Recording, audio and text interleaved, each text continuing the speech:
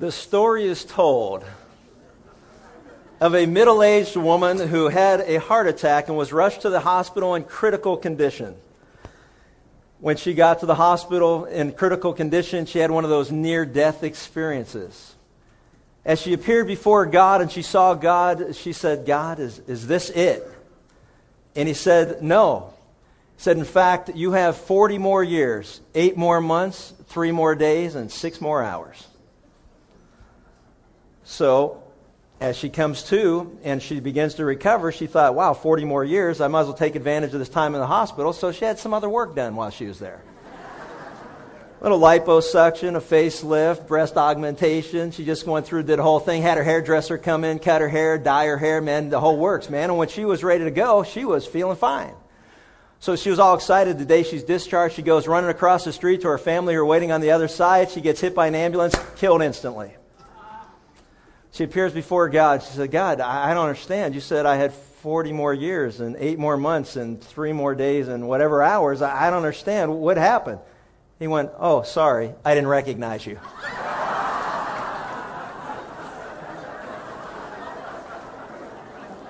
You know, often in life it's easy to miss the obvious. And there are times when some things are a little tougher to recognize than others. And the failure to recognize what should be obvious can be funny, as in the opening story, but also it can be very tragic, as is evidenced by some of the stories that I have heard or read recently. For example, in New England, several friends walked across a frozen lake only to discover the ice was too thin to support their body weight, and 3 of these young boys drowned in the process. I read of the failure to recognize avalanche conditions in Canada led to the deaths of 6 skiers who were dropped off to do some helicopter skiing. Or the failure to recognize black ice conditions in the Midwest led to a 100-car pileup. See, we live in a world where the failure to recognize the signs can lead to tragic consequences, as we saw in what we're now calling our war on terrorism. And as true as this is in the physical world, it is equally true in the spiritual realm. While failure to respond in the physical world can lead to physical consequences, injury, and even death, failure to act in the spiritual realm leads to eternal consequences. And one of the great spiritual dangers of our day is the potential failure of the church in fulfilling the primary purpose for which she exists. And one has to ask the question, why does the church exist? You know, one of the things that I've always loved to do throughout my life, much to the chagrin of many, is ask the question, why? Why? I mean, you know, and any of us who have children know how much fun the why question can be. You know, well, why do I have to go to bed now? Why do I have to eat my vegetables? Why can't I cross my eyes like this? You know, why do I have to brush my teeth? Why do I have to clean my room? Why do I have to do my homework? Why do I have to be in by midnight? And on it goes. And in every area of life, the why question is there. Why did he or she get the promotion? You know, why did I not make the team? Why are not we in the playoffs? Why do you want it done, you know, one way? And in the construction industry, our favorite question is, well, sir, why do you want it done that way? Because the inspector who was out here last week wanted it done another way. Which never gets a good answer. Or like, for example, on Friday, I heard many guys saying, why in the world is every woman in the world wearing red today?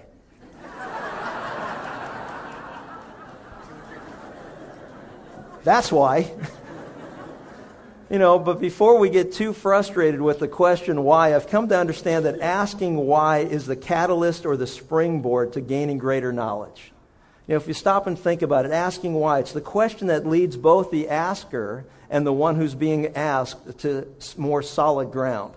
Have you ever been so frustrated in trying to explain your position to another person? And as you tried to explain it and they were asked why, you came up with the infamous, famous, arrogant, and ignorant popular statement, why? I'll tell you why. Because I said so. That's why. I mean, if you've ever been there, you know how frustrating, but why? Well, because I said so. And that's the answer that, if you ever get that answer, that's because the person you asked the question doesn't have a clue why they're asking you to do what they're asking you to do. Why? Because I said so. Well, wait a minute.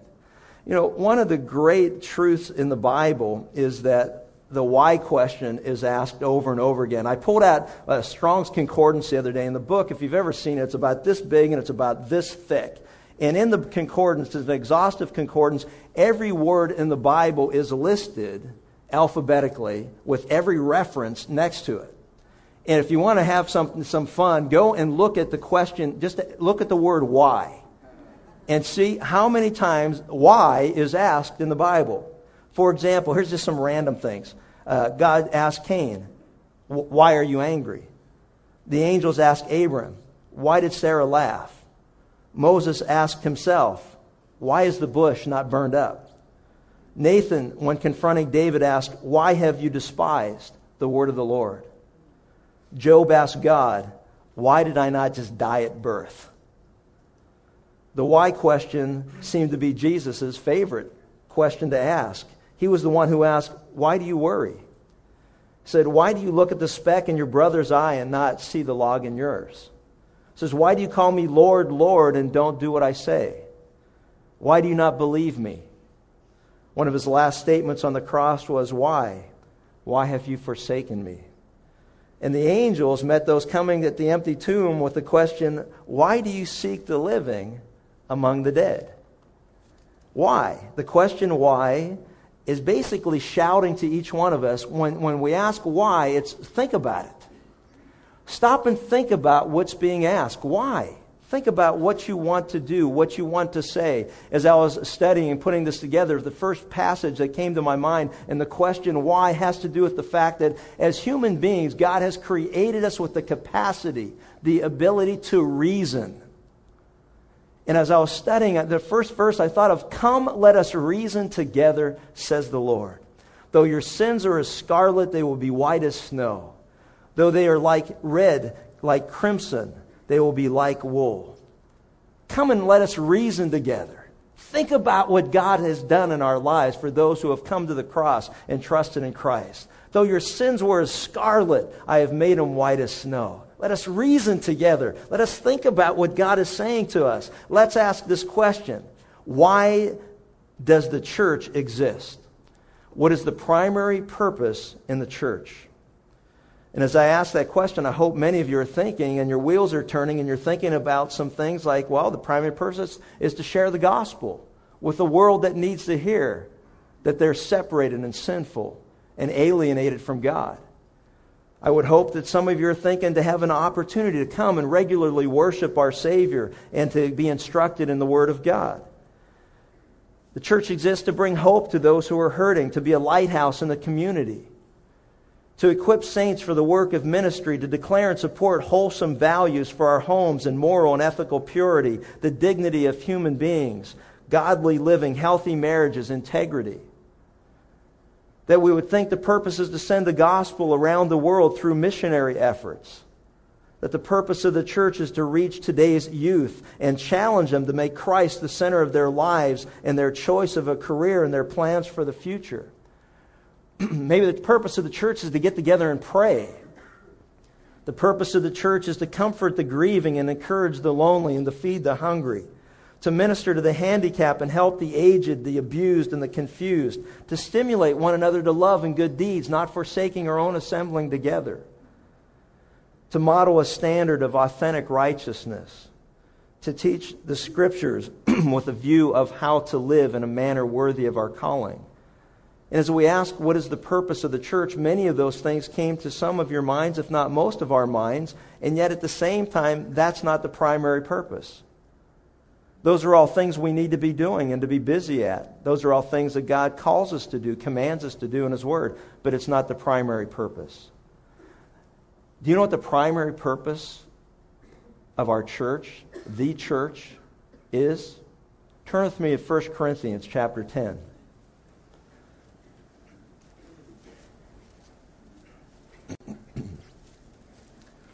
In 1 Corinthians chapter 10, we find a very clear answer for our primary purpose as a church and also as individuals. Our primary purpose in 1 Corinthians 10 verse 31 is very simple. Whether then you eat or drink, or whatever you do all to the glory of God. That's our primary purpose. To do anything that we do. The simplest of terms, there's our answer to why we exist. The church's primary purpose is to glorify the Lord our God. He says whether we're eating or drinking, hurting or helping, serving or struggling, the activities are limitless, but the purpose remains the same, no matter what we do. Whether we're doing this or whatever. Again, it's so open. Whatever you are personally, male or female, adult or youth or child, whatever country you find yourself in, whatever circumstances, the goal is to glorify God. That's our purpose.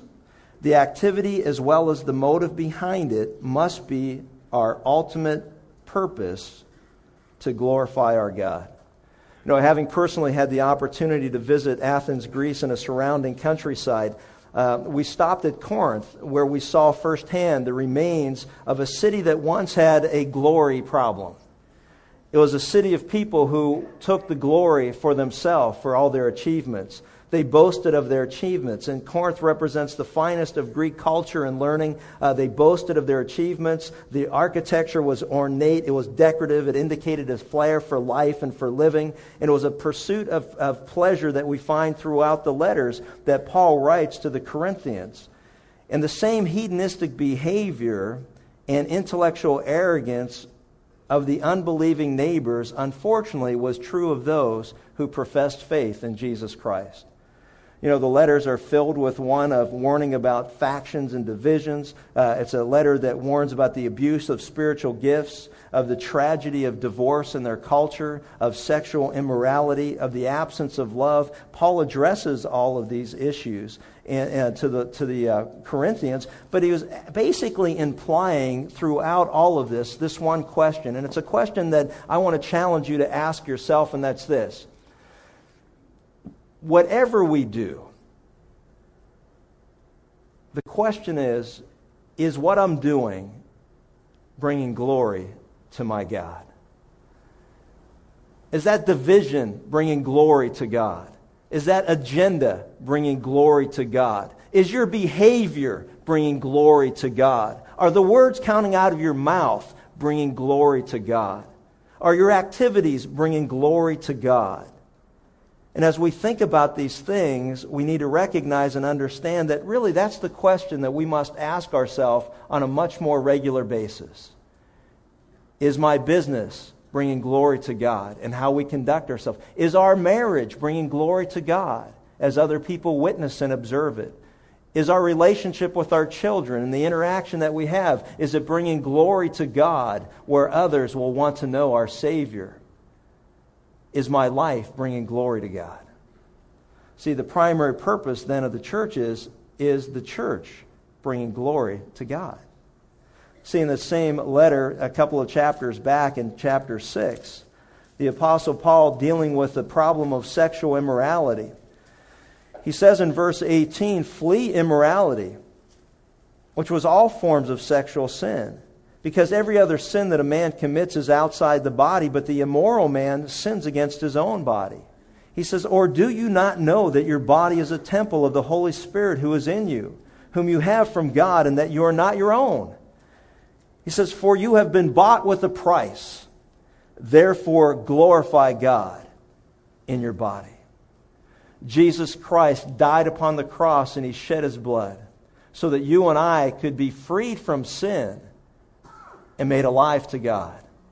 And the question that He asked is a very simple one. Are the activities of your body glorifying to God? Are the words, as I said, that come out of your mouth, are the things that you look at and observe with your eyes, are the things you dwell on in your mind, are they glorifying to God? Because Paul then said to the Philippians, you know what? Don't dwell on those things that aren't so. But if anything is good and everything is lovely and of good repute, let your mind dwell on those things. Take captive, he says to the Corinthians later on, he says, take captive your thought life to the obedience of Christ. When you find yourself starting to drift off and think about things that aren't pleasing to God, take captive of that thought immediately. God, forgive me of even thinking anything like that. And may my mind dwell on what you have to say. That's why we've got to be careful to meditate upon the Word of God day and night, being careful to do according to all that is written in it. Then you will find your way successful or prosperous. That's why God says to meditate on His Word, to memorize His Word, to chew on the Word of God daily, moment by moment, because as the enemy throws temptation in our face or thoughts that aren't pleasing to God, immediately the answer that we have, as the Lord Jesus answered the devil, is with the sound words of Scripture. So when we struggle, even as we sit, and you know what's amazing is I've sat in church, I've stood in the pulpit, and thoughts have come into my mind, and you go, where did that come from? Lord, forgive me. Capture that thought to the obedience of Christ and dwell on those things that are good before God. And the Word of God is good. God is good. We need to dwell on those things. And so as we look at this, turn to Romans chapter 15 and see a similar thought, that all that we do should be to the glory of God. Romans chapter 15, verses 5 through 7.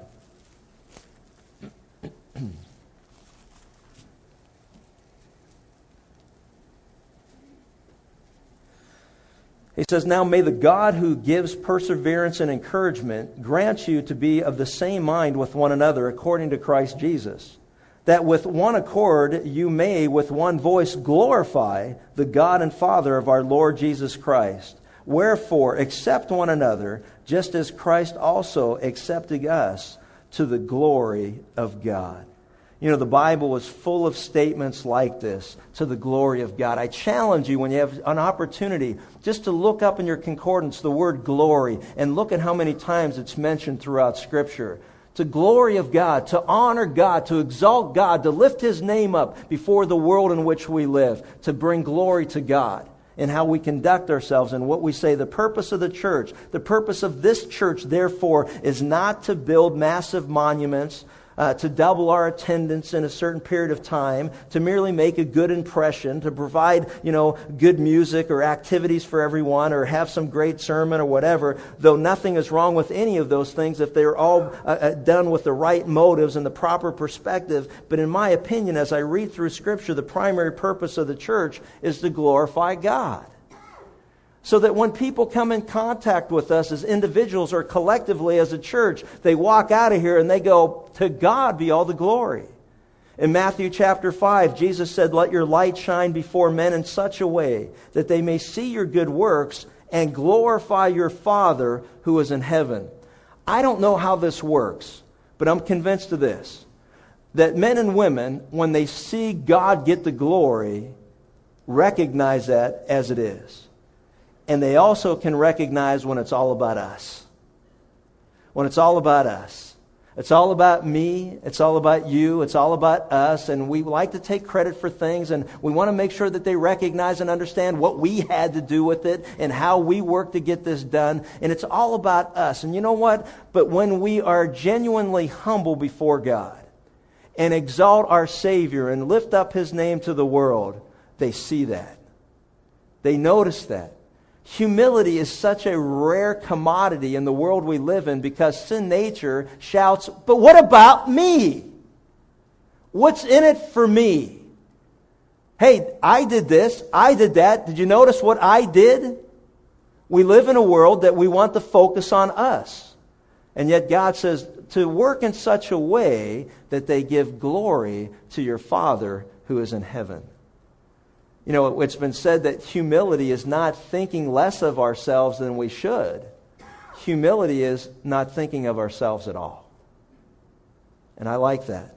Not thinking of ourselves at all. To give God the glory is as old as Scripture itself, and it has been as a result taught throughout church history. Consider the Westminster Shorter Catechism. It was devised in 1647. The first question the Scottish Presbyterians were to ask young students learning theology at the feet of their teachers was this. The question is, what is the chief end of man? And the answer by the students was, man's chief end is to glorify God and to enjoy Him forever. The chief end of man is to glorify God and enjoy Him forever. Understanding the primary purpose of the church, that it's to glorify God, the question is, how do we do that? And that's what I want to focus the remaining of our time on. How do we give glory to God? And as I was going through the scriptures, I came across John 5:23, where Jesus said, "He who does not honor the Son does not honor the Father who sent him." He who does not honor the Son does not honor the Father who sent him. The way that you and I glorify God is that we glorify God the Father by exalting His Son, the Lord Jesus Christ. That's how we glorify God, by exalting His Son, the Lord Jesus Christ. See, when was the last time you gave the Lord Jesus Christ the glory, the credit, the praise, the honor for something in your life? Not God or the Lord, but specifically referring to the Lord Jesus Christ. When was the last time you gave the Lord Jesus Christ glory in your business dealings, or in your home or family, in your health or in your finances? That you exalted the name of Jesus? Or did you take the glory yourself? Yes, we've worked hard, we've done this, we've done that, I did this, they did that, he did that, she did that. What about the Lord Jesus Christ? See, why exalt Jesus and not just be politically correct and just say, God has blessed us, the Lord has blessed us? After all, God is not offensive. Many of you have probably read in the newspapers where many city halls and city councils are eliminating or trying to eliminate the name of Jesus in the prayers that are conducted at city council meetings, because Jesus identifies a specific God, which I think is great, that they recognize that the Lord Jesus Christ is God, the God of Christianity. That's great that they recognize it. But unfortunately, then they say, but we don't want Jesus' name mentioned because it's offensive to those who do not believe in Jesus Christ as God. So if we say God, then anybody in a room can just think whatever they want at that moment in time what God we're referring to. And the reason that the Bible teaches that if we do not honor the Son, we do not honor the Father, is because we live in a world that needs to be told very specifically that the Lord Jesus Christ is God of heaven and earth. And there is no other gods, for the Lord is one, and there is no other God. So when we look at this, the question is, why exalt? There's our question. Why? Well, why should we exalt or glorify the Lord Jesus Christ? Well, I'll give you some reasons found in the book of Colossians. Turn with me to Colossians chapter 1. Galatians, Ephesians, Philippians, Colossians. God eats peaches and cream. That's how I remember it, and I don't know why, but once someone told me that, some things you wish you never heard. Because then you start sharing them, and you don't even, it's like, whatever. So, but God eats peaches and cream. Galatians, Ephesians, Philippians, Colossians. Colossians chapter 1. Why should we glorify, exalt, honor the Lord Jesus Christ? This passage will give us 7 reasons. Colossians 1, verse 15. And He, the Lord Jesus Christ, is the image of the invisible God, the firstborn of all creation. For by Him all things were created, both in the heavens and on earth, visible and invisible, whether thrones or dominions or rulers or authorities. All things have been created by Him and for Him. And He is before all things, and in Him all things hold together. He is also head of the body, the church, and He is the beginning, the firstborn from the dead, so that He Himself might come to have first place in everything. For it was the Father's good pleasure for all the fullness to dwell in Him. One of the things that has always fascinated me as we've traveled around the world are the reasons why certain cultures worship their gods. For example, we were in Tahiti a while back, and we were doing some type of tour out with a group or whatever. And one of the things that was fascinating was the person who was taking us on the tour made a point to say, as we were on the island of Tahiti and in Papeete and looking across is the island of Moorea. And one of the guides that we were with said, the story, their legend has it, that one of our gods as Maria began to drift out into the sea, that one of our gods took a spear and threw it into the top of the mountain and with a rope attached to it and grabbed it and kept Maria from floating out into the sea. And, when you sit, quietly and you listen to these things and they are very offended, if you're not reverent toward their stories of their gods and their history. And I always think it's kind of fascinating to me that as Christians, we rarely tell anyone about Jesus, and yet when we go all over the world, they can't wait to tell you about, quote, their gods and their history. And when we don't tell the people about Jesus because we don't want to offend others, so we talk about him when we do, almost apologetically. When others use his name in vain, uttering Jesus Christ to any or everything that bothers them, we just sit in silence. And so I would challenge you the next time at work or somewhere where somebody takes our Lord Jesus Christ's name in vain, and somebody says, Jesus Christ, look up in the air and say, where? Where? And I say, what are you talking about? You got a great opportunity to share about the second coming. And if you're going to share about the second coming, it meant there was a first coming, and then you could share about the first coming. It's beautiful. It's a great segue. Where? And I'll tell you what, construction sites, we do that all day long. Hey, look, where? I don't see him. What are you talking about? And then, it causes people to stop and to think. Last month when I was shopping for a Valentine's Day card for my wife, I just wanted to see if you're still with me. So it was this past week, but it wasn't Friday. It was Thursday. But this past Thursday, I was shopping for a Valentine's Day card for Lynn, and I read the following in a card that reminded me of what we're discussing here, our hesitancy to share certain things. But anyways, it says, I love you. The guy goes, I love you. I'd shout it from the highest mountaintop. I love you. I'd shout it from the city streets. Then it says, I love you.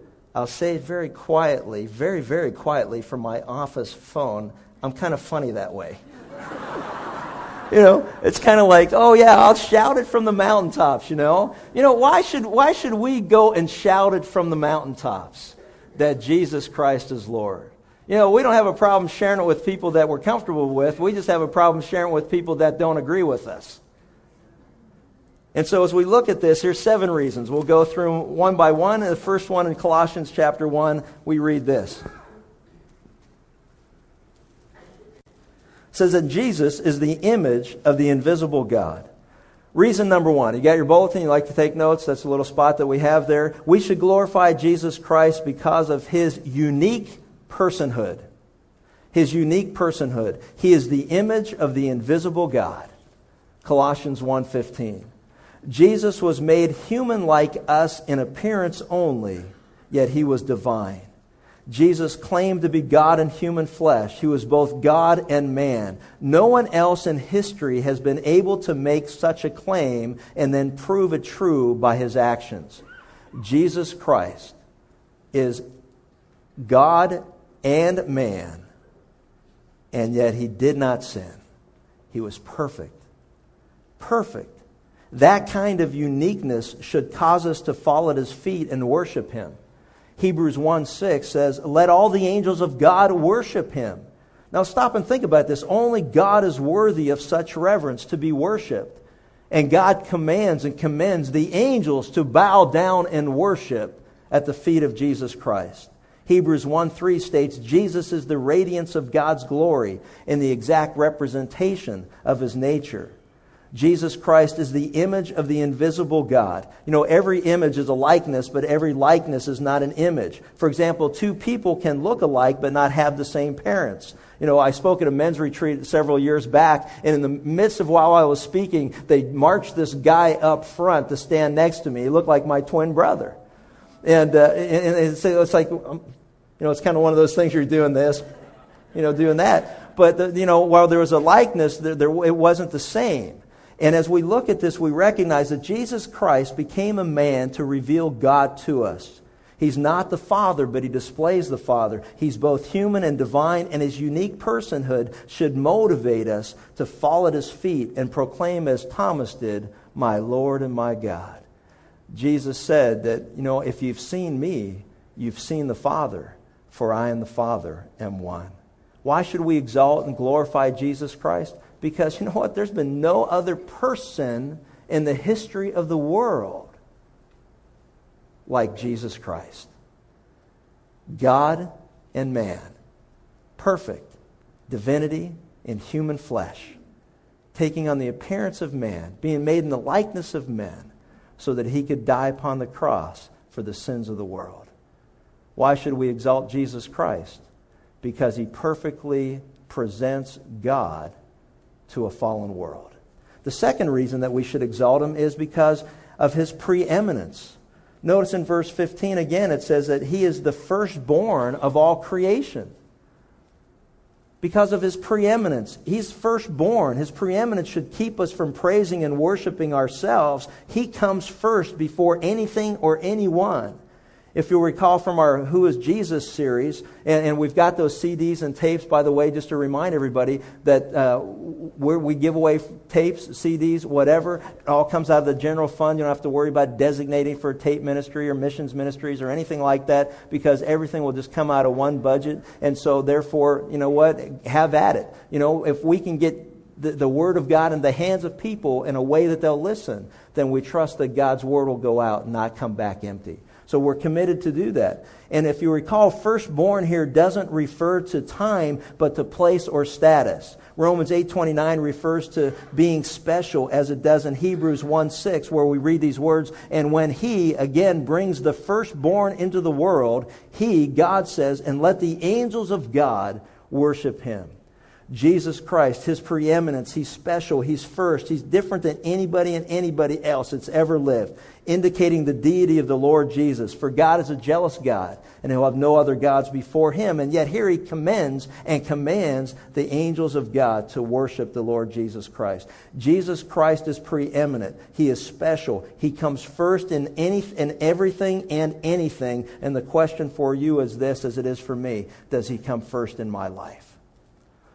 The greatest commandment is that we love the Lord our God with all our heart, mind, soul, and strength. That we put God's will ahead of our own. Is that true of your life? Does God come first? Is Jesus Christ first in your life? Is he first in all your decisions?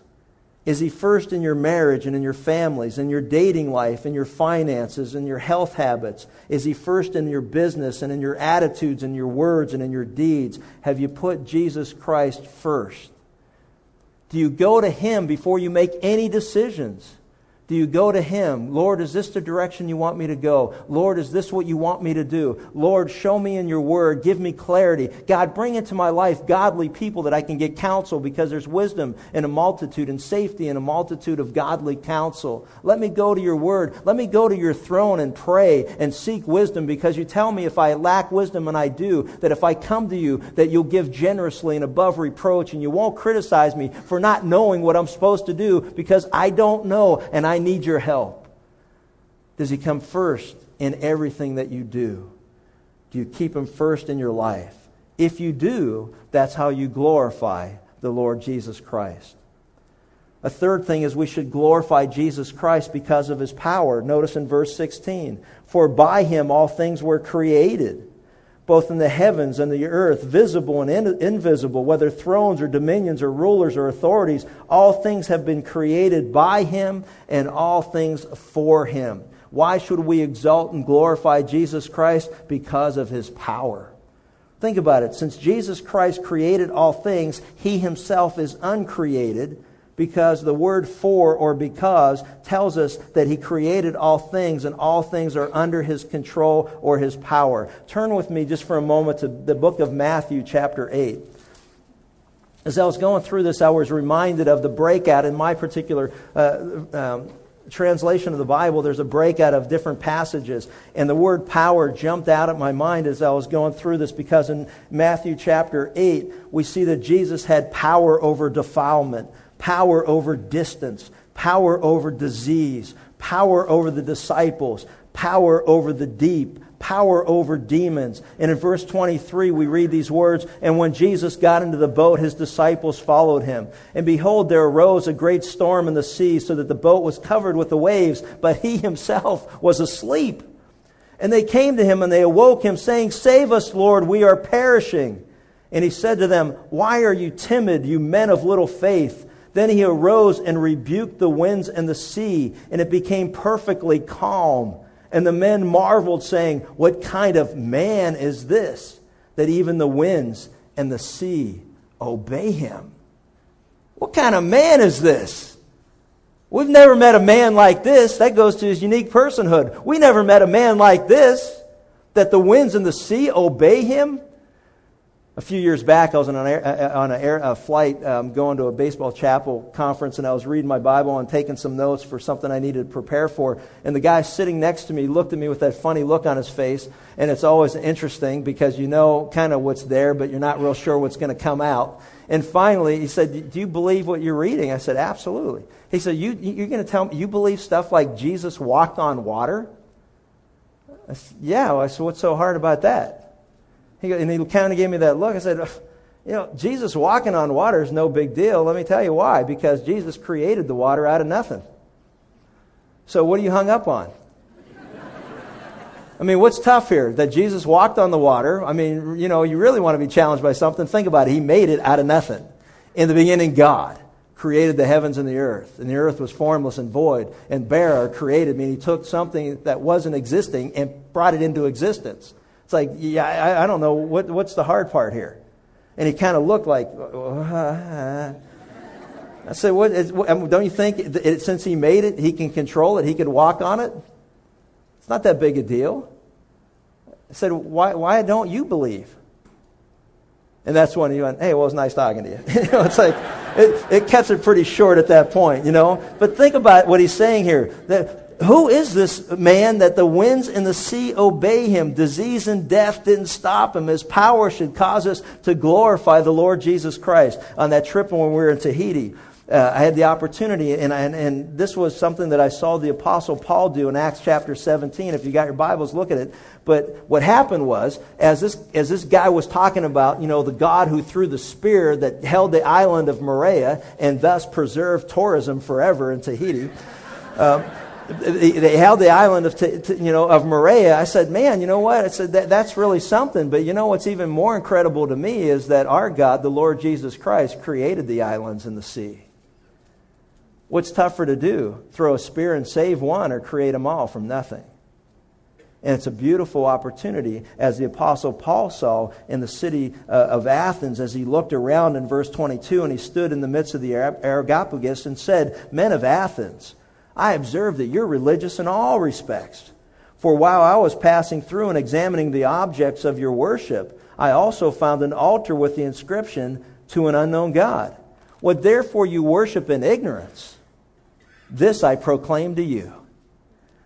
The God who made the world and all things in it, since he is Lord of heaven and earth, does not dwell in the temples made with hands, neither is he served by human hands as though he needed anything, since he himself gives to all life and breath and all things. And he made from one every nation of mankind to live on all the face of the earth, having determined their appointed boundaries and times and their habitation, that they should seek God, if perhaps they might grope for him and find him, though he is not far from each of us.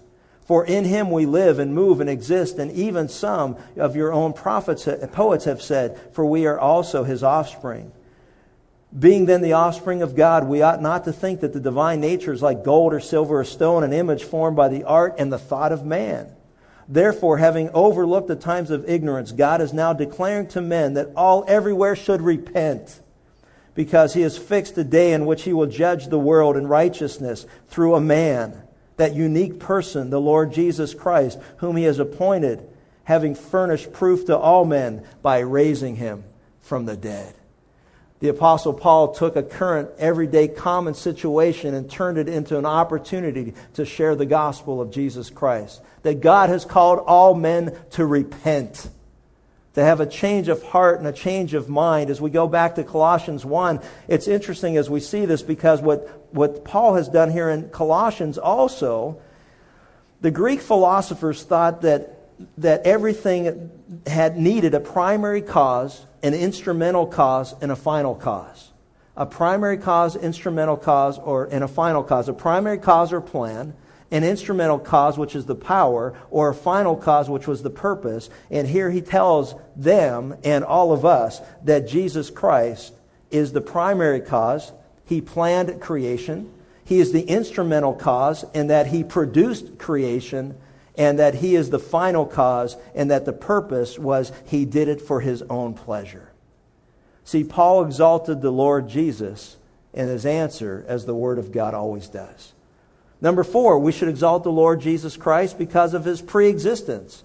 We saw that he is before all things in verse 17. Since Jesus created all things, it's only reasonable to conclude that he existed before all things came into existence. In the beginning, God created the heavens and the earth. John chapter 1 says, in the beginning was the Word, and the Word was with God, and the Word was God. That he created all things, and apart from him, nothing has come into being. The pre-existence of the Lord Jesus Christ should cause us to glorify and worship him. As he said at that particular moment in John 8:58, even before Abraham existed, I am the eternal God. I am. We should glorify the Lord Jesus because of his pre-existence. He has always existed. He claimed equality with God. And God doesn't have to explain his existence. He just is.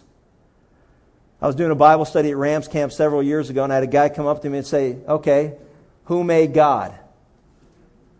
You know, it sounds like a pretty difficult question, but the answer is very simple. There is no answer. God, in the beginning, God. He existed, God. He created, God. He was there before we were here. He was there before everything he created was in existence. God exists, and he doesn't explain himself. He doesn't have to us. He exists, period. And we all exist because of him. That's why we glorify the Lord Jesus Christ. A 5th reason to glorify the Lord Jesus Christ is because of his wonderful providence. Notice in verse 17, and he is before all things, and in him all things hold together. Don't you love that? Hebrews 1:3 says, and upholds all things by the word of his power. Do you ever wonder sometimes, like, why? It goes back to those questions, why? You know, why does the earth stay in orbit? Why do the moons in the universe stay in their orbits? Why does the sun stay where it is? Why do the planets remain in orbit? Why don't the stars fall from heaven to earth? You know, why don't the oceans, if you ever go to the beach, like, why doesn't the ocean just keep coming? I mean, if it knew how deep it was and what it could do, could you imagine the oceans could hold us hostage? I mean, if they really knew, why does it stop? They said, well, we know that the moons control the tides. Well, who controls the moon?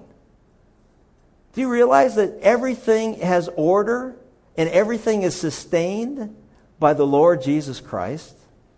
That's what the Word of God tells us. And in him, all things hold together. He is the glue of the universe. In him, all things hold together. You know, it's such an insult to our God when people give credit to Mother Nature and Father Time. I mean, it's like, Mother Nature and Father Time. You think that, they date one another. It's like, who's Mother Nature, who's Father Time? It's an insult to our God to ever refer to anything as Mother Nature or Father Time. Just get rid of that altogether and exalt the Lord Jesus Christ. Jesus holds it all together. The Word of God is clear, and it teaches all the laws of the universe are being sustained by the Lord Jesus, his mighty power and loving concern for mankind. He got the whole world in his hand. He got the whole wide world in his hand. I even wrote that down when I was studying. And I got little musical bars and notes next to it, so I remembered that it was a song. But, what's interesting is that a guy took a group of people through an atomic laboratory and explained how all matter was composed of rapidly moving electric particles. The tourists studied models of molecules and were amazed to learn that matter is made up primarily of space. During the question period, one visitor asked, if this is the way matter works, what holds it all together? And you know what? They didn't have an answer. But we do. We've got an answer. Jesus. The Lord Jesus holds it all together. And that's why we exalt His name. Number 6, we should glorify Jesus Christ because of His exalted place of authority. Notice, He is the head of the body, the church. The purpose of the church in exalting Jesus Christ is that He is the head and we are members of His body. Diverse, uniquely gifted, uniquely enabled and empowered to do the work that He's called us to do so that He gets all the glory and that He gets all the praise. The body, the church, is composed of all true believers. When a person trusts in Christ, he is immediately baptized by the Holy Spirit into his body, 1 Corinthians 12, and Jesus Christ is the head. We are members of His spiritual body. In Greek usage, the head meant source and origin as well as leader and ruler. Jesus Christ is the origin of the church, and He is also the ruler, the exalted one. I know some of you have seen the Exalted Puba sign out in front. Now, I always wonder who's going to park there, and just kind of wondering someday, oh, you did, sir. Well, I see you humbly raise your hand. But I do so with all humility. But it's interesting because as we look at this, we recognize that, Jesus Christ is the exalted one. We are to honor Him, to glorify Him. The head of the church is not a pastor, it's not a bishop, an elder, a priest, or a pope. The head of the church is the Lord Jesus Christ, and to Him we must all submit. God is pleased when Jesus is recognized as Lord of the church.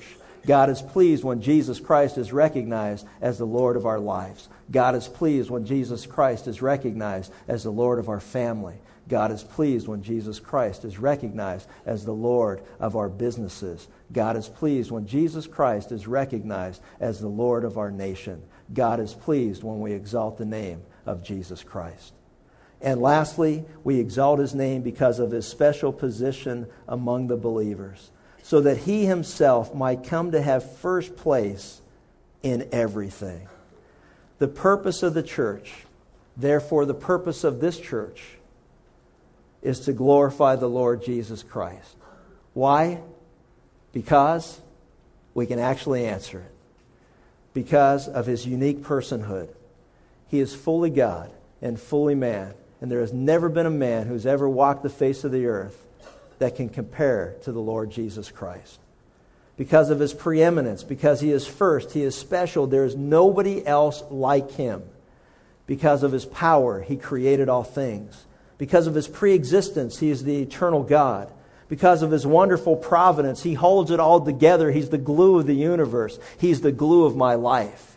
25 years ago to this very day,